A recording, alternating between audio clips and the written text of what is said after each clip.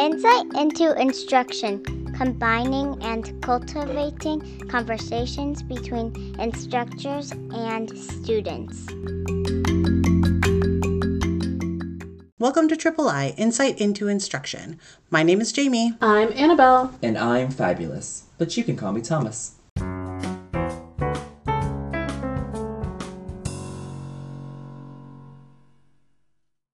For this episode, we were extremely honored to interview Dr. Shiraki Hawley, author of the textbook Culturally and Linguistically Responsive Teaching and Learning, Classroom Practices for Student Success.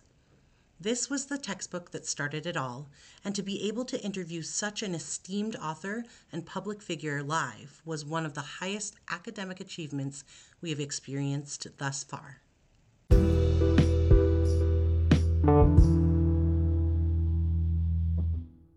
So what's up? Very excited to meet you.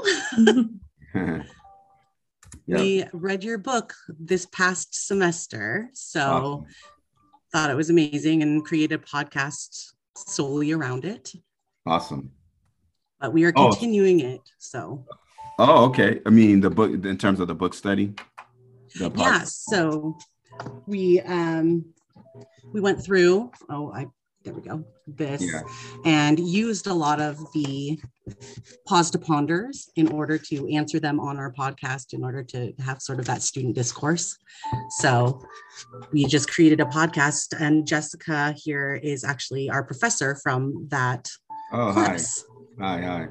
Oh, that's so cool. I didn't realize you're doing that, honestly. So we would love to connect and share what you're doing with Vab Nation. You know, we would love to do that. You know, a lot of people do book studies, you know, so to put it in a podcast, that is awesome. That's really cool.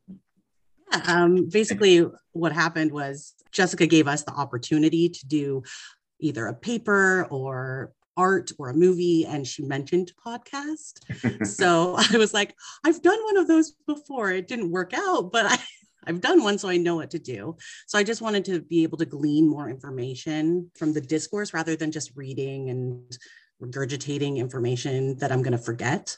Right. So, but really the book paired with how Dr. Masterson kind of ran her class is actually why I decided to go into a master's and hopefully a doctorate. So I'm wanting to research CLR, diversity, ELL, and all of that in elementary education programs, because it's not a requirement to have that before going in to teach for a lot of programs. Yeah, no, you're right. Yeah. No, it's totally right. Now's the right time to go for it. And the more narrow and specific you are, the better. Yeah. So I wanted to start out just sort of introducing ourselves. I just did that, but Jessica and Annabelle and Thomas are my collabs here. So Jessica, why don't you start since you're our professor? Hi, Dr. Hawley. Thank you so much for your time. I'm Jessica Masterson. I'm assistant professor of teaching and learning at Washington State University, Vancouver, where I had the immense pleasure of working with these three amazing humans here. And just to provide some brief context about the class in which they encountered your text, they're in the junior cohort of a Bachelor of Arts in Education program. Our program is somewhat unique in that an ELL endorsement is woven into the program. So everybody graduates with an ELL endorsement from this program. I was trying to find a book for this course that treated cultural and linguistic diversity and the need for responsiveness as foundational rather than an add-on. And it was difficult when I was doing some looking. So if you have recommendations, that's great. But I found your book, and myself and the instructor of another section both adopted it for our course text, such that we could approach this cohort of junior students who are just kind of learning what it means to be a teacher with, you know, kind of from the get-go, letting them know that cultural and linguistic diversity and responsiveness is the work, right? Not like the pro level, but it's the base level. And so I ask students to read the book. We read most of the chapters. And I asked them to complete some formative assessments, as Jamie mentioned. I gave them the option in terms of how they wanted to respond to the text. So, a full array of multimodal options, including the podcast, which is now, it's very nicely produced. If you haven't heard it, it's really top quality, and it's streamed throughout the US, Canada, and Germany. There's at least one listener in Germany, so that's pretty exciting. So thank you so much. And it's a great honor to meet you. No, yeah, same here. And thank you for, your work and teaching it like you're teaching it. I, as often is the case, a lot of people reach out to me, as you can imagine, and I always try to be accessible, available, when I end up connecting with the people, I find out like they got a really cool thing going on, but I didn't do any, I don't know until this moment. So as I'm listening to you, like, I don't know if we're connected through Twitter or not, because I'm not, we should send a tweet out immediately to, and put it on all our social, in terms of CLR, all our social media stuff. I think people would really appreciate what you're doing. I mean, and I'm saying that from the perspective of the educators who are engaged in this work, not just in terms of, what it's saying about just my contribution, but I'm just talking about like the thousands of teachers across the country who are engaged in this work. They would love to hear your podcast. I guarantee it. Yeah, that's amazing. I connected actually through Twitter and said, I wonder if we were to tag you in this, if you would even come here. And Yang actually, I think it was Yang who responded, because Yang ended up getting back to me via email. Was like, send an email here and we'll get it set up. And I was just within 5 minutes, and it was, I was wondering if it was fake. So No. And then, we have our podcast, Outrageous Love, the podcast. And so I've been very sensitive to podcasters. Now that I started podcasting, I realized it's its own community. And so anytime anybody asks me, like, would you be a guest or anything that I can do to support like fellow podcasters? And I kind of thought that's where you were coming from, right?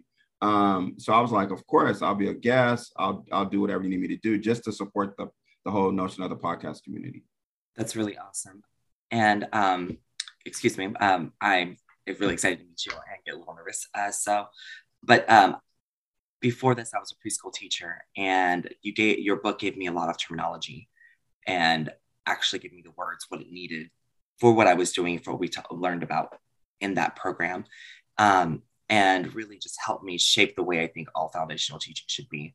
And so I really thank you. And it's an honor to meet you and have the opportunity to gain some insight from you. Nice to meet you. Yeah. Oh, and I'm Thomas. Yep.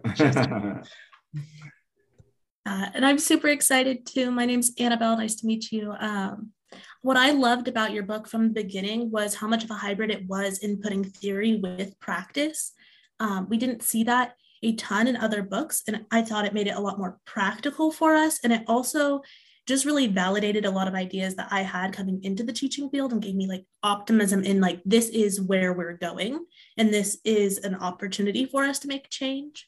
Vabbing really stuck out to me. That's one of our core ideas in the book, but it made me think back to a lot of conversations I've had with my peers when I was in school, and almost all of their lack of their lack for enthusiasm towards school or their negative relationship with school started with a teacher that didn't see them or made them feel less than, or that they weren't getting the help they need in one way or another through differentiation. So I thought this book was it was speaking to all of those experiences so well. Yeah. Thank you. Yeah, absolutely. That's one of the key themes of the book is, the notion of the deficit perspective. Yeah. So we're just going to go into the questions. Okay. We'll just use that for the podcast. So Thomas, why don't you go ahead and start? I know you talk a lot about journey to responsiveness and outrageous love, your Outrageous Love podcasts. But to our listeners, can you provide a breakdown regarding your background and why you decided to dedicate your life to educating people on cultural linguistic responsiveness / VABing? Yeah, I mean, it's really like most of our CLR educators. I started off in a situation in Los Angeles, at a Los Angeles middle school where, in my language, I had a light bulb moment where I realized that, all students weren't being educated equitably. And as a young teacher, I saw firsthand kind of like all the things that I had read about in school.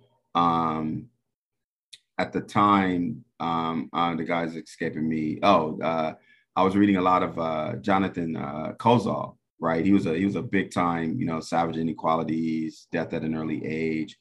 And I just kind of come off of that. And then I actually walked into those situations.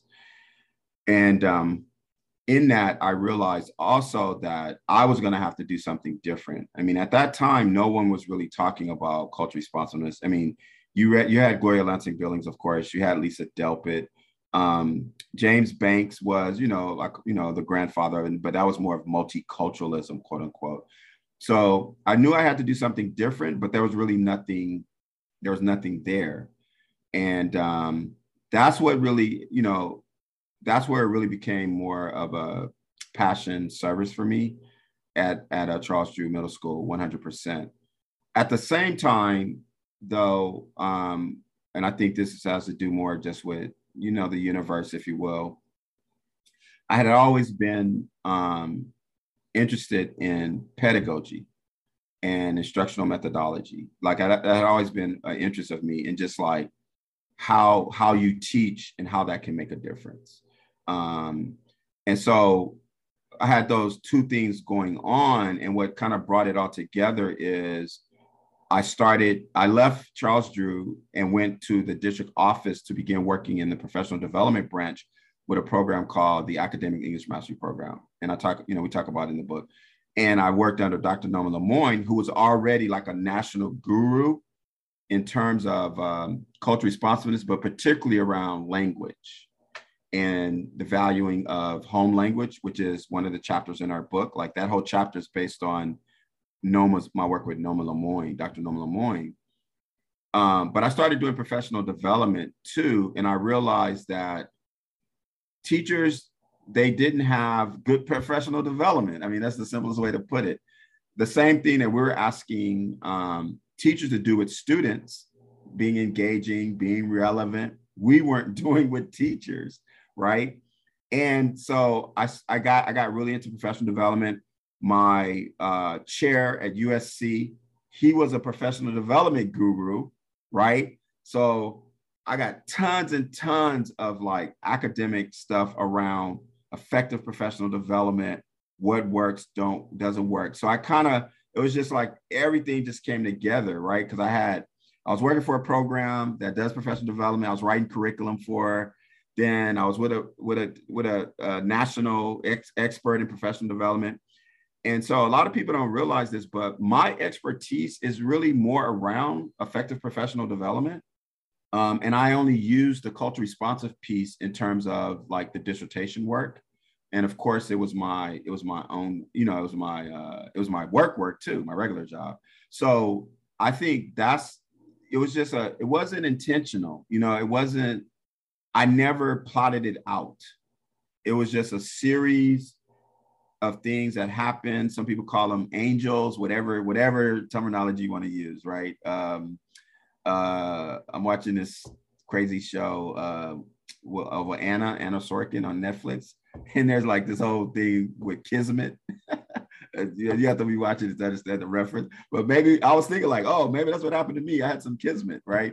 But the bottom line is it all aligned for me. And I got to put it to practice once I started teaching at Cal State Dominguez Hills. And that's when I knew, because I had, students like you, right, in my classes, and they were eating it up. They were like, this is great. We love your courses. And that's when I knew that I was kind of onto something from that point. That's really amazing. Thank you. You can definitely see a lot of that's evident within your book and how you set up the book. It wasn't just a text that was given to pre-service teachers. It was a text actually given to teachers to have them think about pausing and pondering and all of these things that they should, or that are foundational for their teaching that could help really strengthen the culture of their classroom. Yeah, no, absolutely. And you have to understand, when I was at the university this long, it was during a time where we had what they called emergency credentials. And I think they changed the name to provisional credentials. But these were people, my students at that time, they were in the classroom, they were teaching while they were getting their credential. So they were coming to class in the evening, just like, I need to know what to do the next day, right? It was you couldn't do the theory thing because they weren't going to go for it. A lot of these people were like accountants, engineers, they were coming out of business because, the business sector was dying down at that time, and people were coming into teaching. I literally had someone in my class who was an accountant or engineer on a Friday, and now was in front of 7th graders on a Monday. And they had to get their credential at the, concurrently. So these people were like, we don't know what to do, Dr. Holly, and so that's why they were eating it up. So the book, the concept was really made around teachers who were already teaching, but hadn't really received any type of certification, if that makes sense. I mean, it sounds crazy to say today, but that was the early 90s. No, that actually makes a lot of sense, because as we're going through, yes, we weren't in classrooms teaching, but we were doing practicums. So we were assisting. And so we could utilize this information within that practicum to see what the teacher was doing versus what was in the book or what we would do, and sort of use that comparatively. Right. Yeah. The book is written based on this premise. I wanted to give the reader or the teacher something that they could do the next day. Right. That was my goal. I wanted to give, and I still conduct my professional developments that way. Right. In my own mind, I'm saying, I want to give you something that you can go back to, take back to your classroom tomorrow.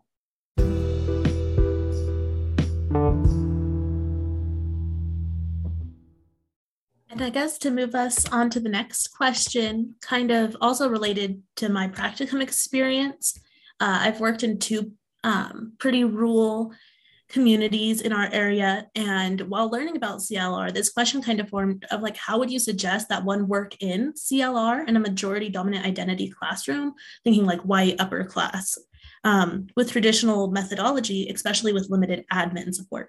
Because CLR is what we should be working towards, but how do we do that in an environment that's less than willing? Right. So that's a common question. I think that our work is really based around the notion that all schools have underserved students, and how the school is willing to admit that is really the correlate to the willingness. So I think where I've had a lot of success is making the case to places that would be reluctant, quote unquote, that you have underserved students first. The question is, how are you going to better serve them? Or are you going to better serve them? Or just go, oh, well, so sad, too bad for you, right? And I think when I framed it like that, it has at least opened people's mind to listen to the full argument. So that's where I want to typically start with, like, who are your underserved, right? And I'm saying you could also start at the point of outrageous love, but that may be too touchy-feely for some people. And, they go like, oh, that's cute, it sounds good. So if you look at that as like the sort of big picture, but if you want to go one step under, then I would go with who are your underserved for the places that you're talking about. The second thing, so if they say we want to deal with our underserved and we're open to an argument, then that opens the argument for CLR. And in that, I think it's important that they realize the because some people immediately assume that, as you probably well know in your studies and your practice, that it's about race, right? And so I think for those situations, it's very, very important that they understand conceptually the rings of culture and the cultural behaviors that we're wanting teachers to focus on, that I kind of took out of the iceberg concept of culture, because it makes a big difference once they realize that those two things have application to all students, regardless of race. And that tends to work in rural communities for me. It works in predominantly white communities that I work with, because it kind of nixes some of the pushback you get when you say that, I say CLRs for everyone, and it has a universal, it can have a universal application. But you have to be willing to admit we have underserved students. See, I think that's really the core of the problem, is that people are not willing to acknowledge that they have underserved students, unfortunately. But let me just say this, the pandemic, it helped, because it was hard to deny, it was hard. If they were trying to sweep it under the rug got ripped out, right? Mm-hmm. So that ironic or paradoxical twist we've been having with the pandemic, it certainly applied to schools and districts recognizing more forthrightly who their underserved were. Yeah, I think that a lot of the time there's that look at what is the percentage of free lunches that we get? Right. And, we don't have that many, so we're not even going to think about it or worry about it. But are you getting any free lunches? And are there people who aren't getting free lunches who actually need them? What's happening with that? Right. So it's just these numbers versus these people, these statistics versus people. So I think that makes a lot of sense. And we were talking about the practicum. So we're actually currently in practicum with multilingual middle school students. So that's what we're doing for this semester. And we're doing a case study of a singular student over the course of the full semester. Awesome. So what wisdom can you impart that you think might be most valuable as we navigate EL students in a general education class or setting? And then like anything that you think that we should look for to provide that would add any extra value? Well, I mean, practically speaking, when we're working with educators in their classrooms, we're trying to get them to recognize who their students are culturally and linguistically.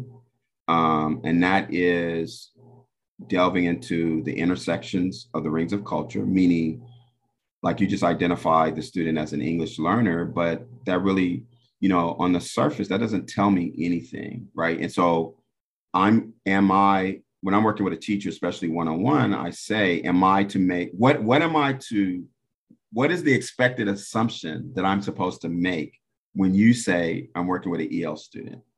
Because whatever that's supposed to mean something to me, right? But I really want teachers to dig under that and really get into in terms of the intersections of age or youth culture, gender culture, as if it applies, religion culture, right? How are all those intersecting so that now it's not just quote unquote an English learner, right? And so so question one is like, who is this student, right?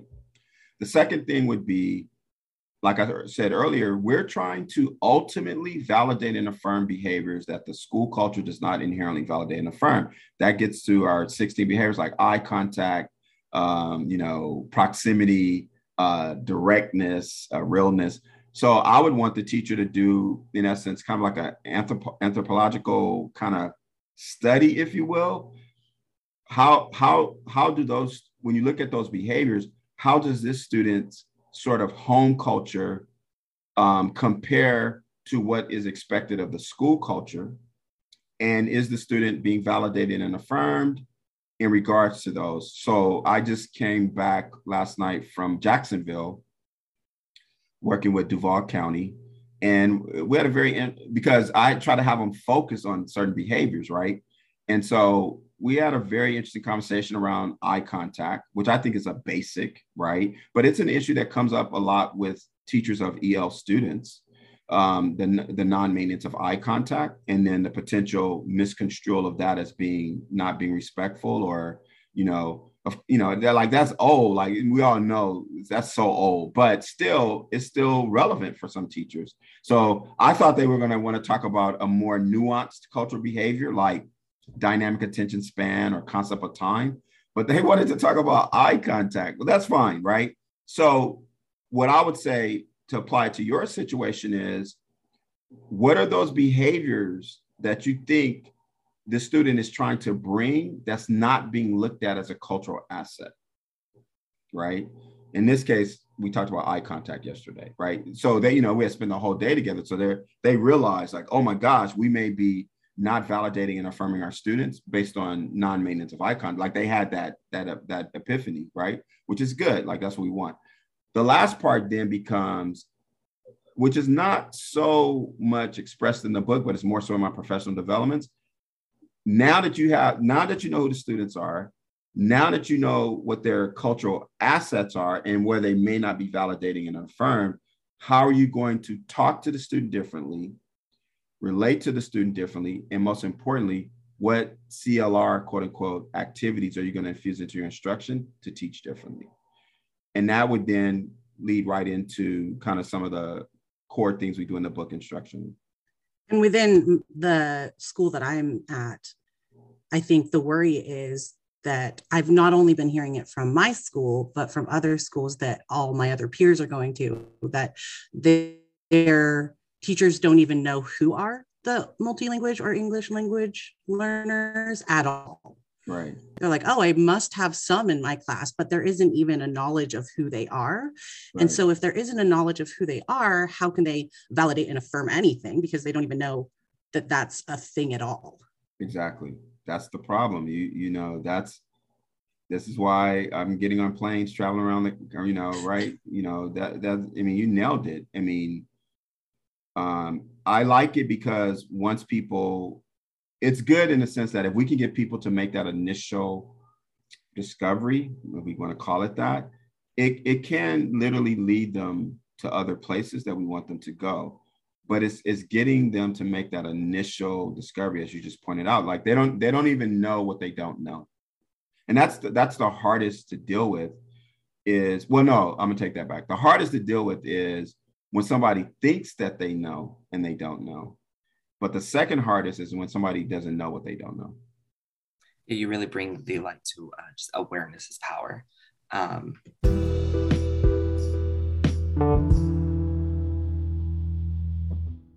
When we read the book, the CLR book, we found the second, like, it would be the step up, is the strategies to cultural linguistic responsive teaching and learning, the blue book. Yeah. As a second book to help us for implementing in the classroom once we get through our not only our practicum but our student teaching for next year, to really help our classroom that we get to help. Is there any other readings that you would suggest that will help deepen our understanding of being culturally linguistic responsive, either from you or from someone who you that helped you? I know you spoke of Jonathan. Sorry if I say the last name, Kozol, but do you have any other suggestions?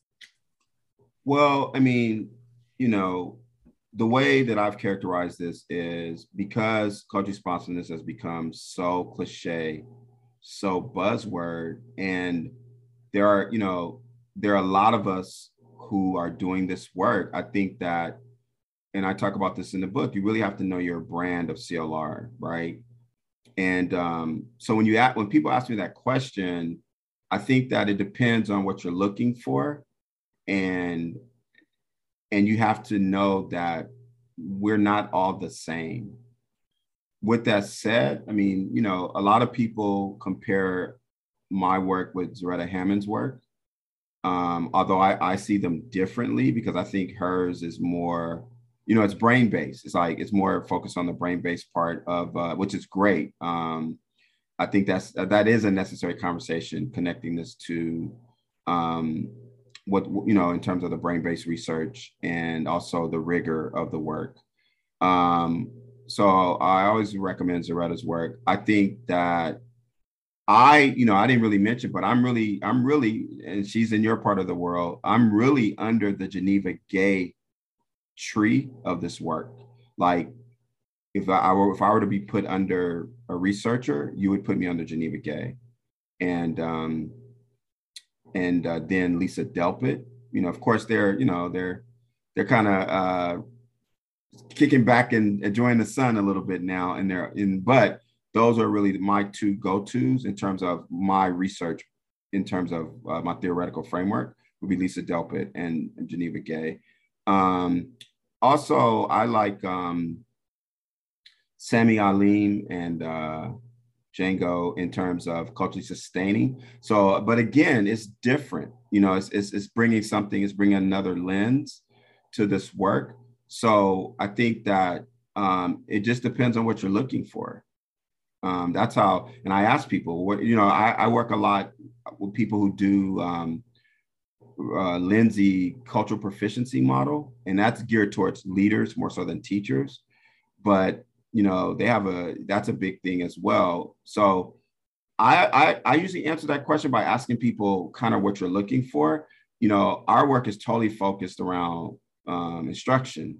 So, and I think that's where we've been, you know, really successful, because as someone mentioned earlier, you don't really see a lot out there from that practical piece. And that's, you know, that's what when I was in graduate school, that's the way I felt, like just how you felt, like, man, there's not a lot out here if people want to know how to do it. And that's why I've totally focused on that. And frankly, I think we need more of how to do it. I was when we were looking through other things, that's why I brought this question up, because I was like, there's a lot out there, just especially with the way that the climates or things have been happening the last couple of years. Everything's being thrown out, so there's a lot of like what you think would be it, but if you deep dive into it, it's not really for applicational purposes. And so thank you, like that really helps to give us more perspective, especially going into student teaching with that practical, a lot of those practical pieces, because we got to learn how to help do this, but also give them the or help meet the standards and everything in tandem together. And you do really well help blending those perspectives. Mm-hmm. Yeah, thanks. Yeah, try to. It's amazing. I appreciate it. Yeah. I'm surprised that there's not more. Like, when we were getting this, I was like, oh yeah, everyone's gotten this. And then going out into the field, we're like, no, not necessarily. That's not the case. No. I mean, because there's so much out there, that's what I'm saying. People have plenty to choose from. But I like kind of the grassroots element of the work. Because I'm not sure how it would feel, you know, like if everybody and their mama had the book, you know what I mean? Like, I like how it kind of stays under the radar a little bit. You know, what happened for me was I realized I underestimated though its reach. And I had two situations that let me know that there was sort of a building community around the work, like which we call VAB Nation right now. Was one happened when I got to do a session in Puerto Rico, and all these educators came from the Caribbean and even South America, and I had no idea that my book was being used in like St. Thomas and the Virgin Islands and Puerto Rico and all those places, and it was like I was in shock, right? That and then I found out that the province of Nova Scotia had been using the book for years, and I had no idea. And they actually asked TCM, that's the publisher, if I would be willing to come to Nova Scotia, because they had been reading the book for years. And I said, of course. So in 2018, I got to go and do a presentation. I did 11 presentations in Nova Scotia with over 2,000 people in each session. So that was that let me know right there that it was a little more than I thought it was, but I like how we're still kind of grassroots about it. We touched on this briefly earlier, and it was a question we had planned as well. But with CLR becoming this buzzword, what would you have in mind for taking it from that buzzword and talking to teachers who claim to practice CLR? And when you realize that what they're doing is much more surface level. I know this has happened kind of often in the instructional field where a term is suggested and it's brought forward, and then it starts to become a buzzword, and then it loses its meaning, kind of like what happened with culturally relevant pedagogy and how that's kind of built into sustaining pedagogy over the years. We got to read an article from Ladson Billings for a different class in the fall, and she discussed that difference as well. And I was wondering if you've seen that with CLR and how to kind of combat that misinterpretation. Well, what I've always tried to do is offer different entry points for people on how they are defining and conceptualizing CLR. So for us, people associated mostly, thankfully, with VAB, right? So that moves it away from that sort of theoretical place that we've been in for so long in terms of CLR, right? So, outrageous love, VAB, these are terms that people have taken that I think has given it its own branding, right? And that helps people distinguish it from the history of the theory, but also all the different versions that you see popping up everywhere. Secondly, I think having different terminologies is one way, which we do. The second thing is a lot of times people don't realize that what it means for us is the connecting the activity with a specific validating and affirming of a culture behavior or building, bridging of a school culture behavior. And for us, that's the secret sauce. Making that connection so that if I do a shout out, I'm directly connecting it to my validating and affirming my students' spontaneity, right? If I do a give one, get one, then I'm directly connecting it to my students' kinesthetic movement. And that's our secret sauce right there. Because a lot of places come with strategies and activities, but they're not linking it to cultural and linguistic behaviors. And for us, that becomes the ultimate separator.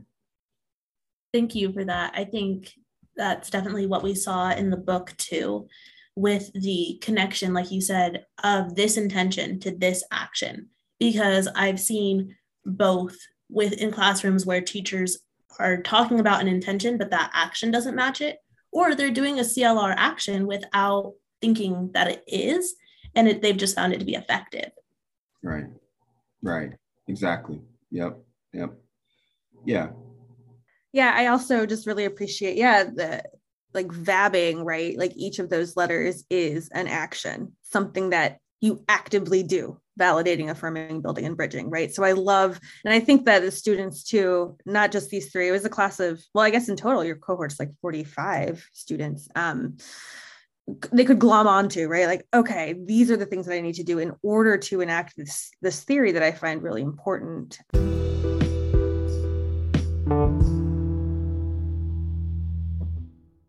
Kind of going back to it, the purpose of this textbook, it was really illuminating to hear about how, first of all, this is coming from like your vast professional development experience and also your work with emergency credentialed folks who needed something that they could implement the next day in class. I'm curious, if you were to write another book or focus this towards students like these three who are in a more traditional teacher ed program where they don't have their own classrooms yet, but they're kind of being sort of led deeply into the waters of teaching full time. I wonder if you have any specific advice or how your advice might have changed or been adapted for a pre-service audience? Or is there anything unique to the pre-service experience that we should be focusing on in trying to implement CLR? You know, that's an interesting question. And the one way that I can answer it is that is one of the reasons why I'm not in teacher education anymore.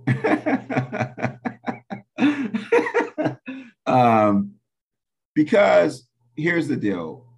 I think that, and it's not going to be, I don't think it's going to be very helpful in some senses, but I think that, just to give you a little bit, you know, eventually the emergency credential went away and we went back to being predominantly pre-service oriented. And I noticed I noticed an immediate change in the students' response to what I was doing because in some ways it was too practical, right? It was too practical. And so I had to dial it back a little bit. And it made me realize that actually, I think CLR is actually geared towards the in-service teacher, right? But I do realize that in terms of what you can front load, obviously we have to do it pre-service. And I think that anything that we can do that gives the pre-service teacher the reality of what it's going to be like working with underserved students, that's what we should do. Whatever that is. Like I see, like you have a practicum. So, you know, I started to do a lot of situations where we were doing, you know, in class scenarios and lesson plans and critiquing, you know, having the students critique each other and things like that, because it's something that until you do it or feel it or experience it, there is no way you can really prep somebody for it. And I frankly think that we have done we sell a bill of goods to pre-service teachers about what they're going to face, what we talk about in pre-service versus what they're going to face when they actually get out there. And so I think that for me, it would be trying to put them in situations where they can get that feeling as soon as possible. That's super helpful and insightful. Yeah, and that sums up my question. I think there's just one left. Yeah, I mean, it's really just sort of geared toward what are you working on now? Like does the future hold for you? And then also just sort of in service of us, how could we collaborate with you and your team in the future?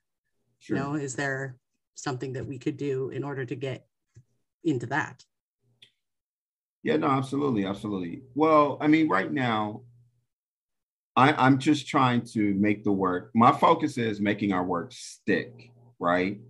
And, you know, coming off, going through the pandemic, going through the racial justice reckoning, and just realizing that a lot of people thought they were doing it during CLR, but they realized they were not. So to actually do it and sustain it, what does that mean? What does that take? And that's where my focus is with my work. I used to do a lot of, you know, pre-COVID, I used to do a lot of one and dones. I mean, literally flying into a city, doing a training and then flying right out, you know, and not giving a second thought if the people are going to apply the work or not. But I'm not doing that anymore. I mean, because once you realize that you could do that virtually, like why fly across the country, right? But to be honest with you, I'm even beginning to stop doing it virtually, because I know that if we can't get a commitment to sustainability, then, you know, we're gonna be back where we were again, right? So I would say my focus has shifted majorly from the professional learning experience of our work to the professional practice of our work.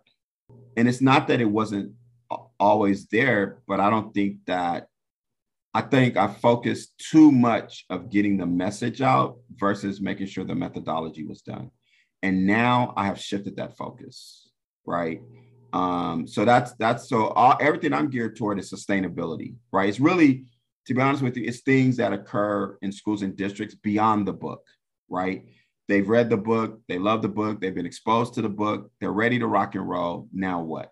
And now I'm trying to help districts formulate that now what, which, probably could be more like a implementation book, or like, how do you sustain this workbook? Maybe that's kind of, something to think about.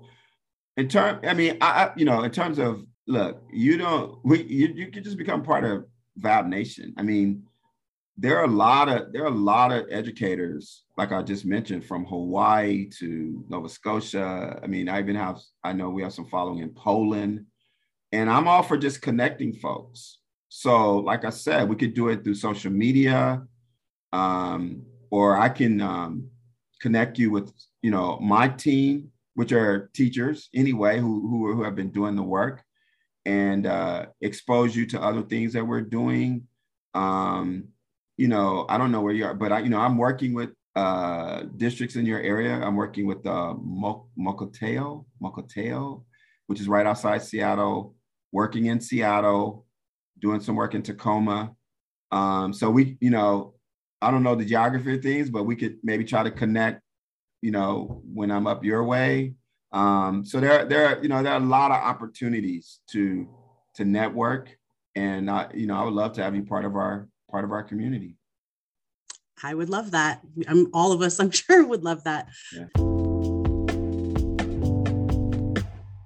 You were talking about sustaining. I think that just before we go here is there is the implementation, but it's the holding themselves accountable and continuing that.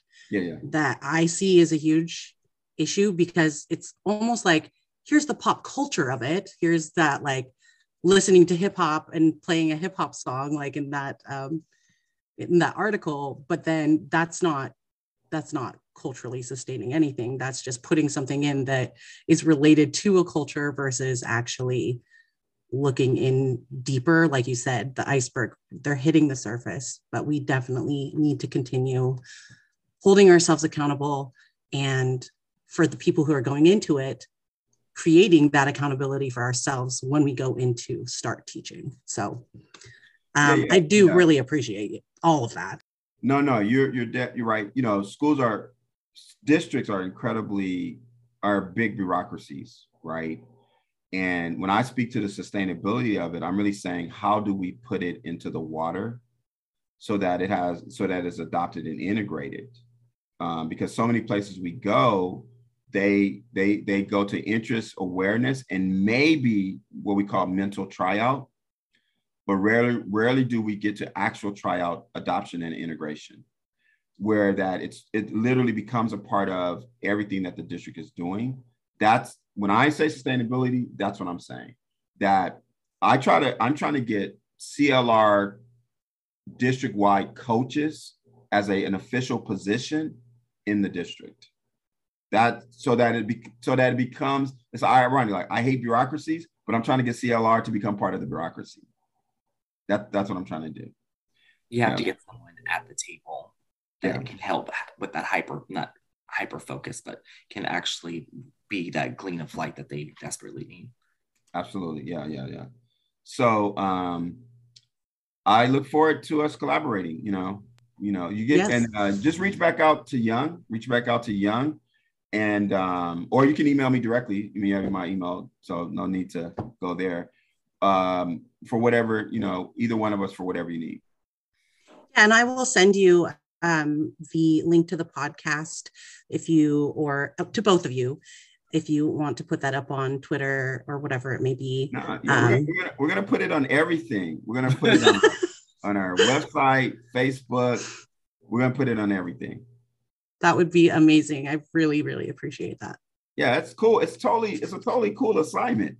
Kudos to you, Jessica. It's just a great assignment. Yes. Awesome. Thanks so much. Yeah. I appreciate that.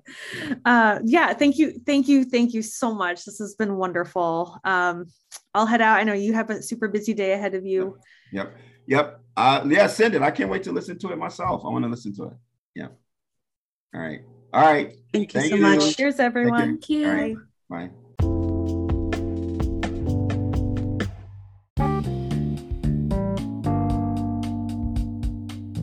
Thank you for coming along with us on this academic journey. Click that follow button so you can join us next time for more ins and outs of education, past, present, and future.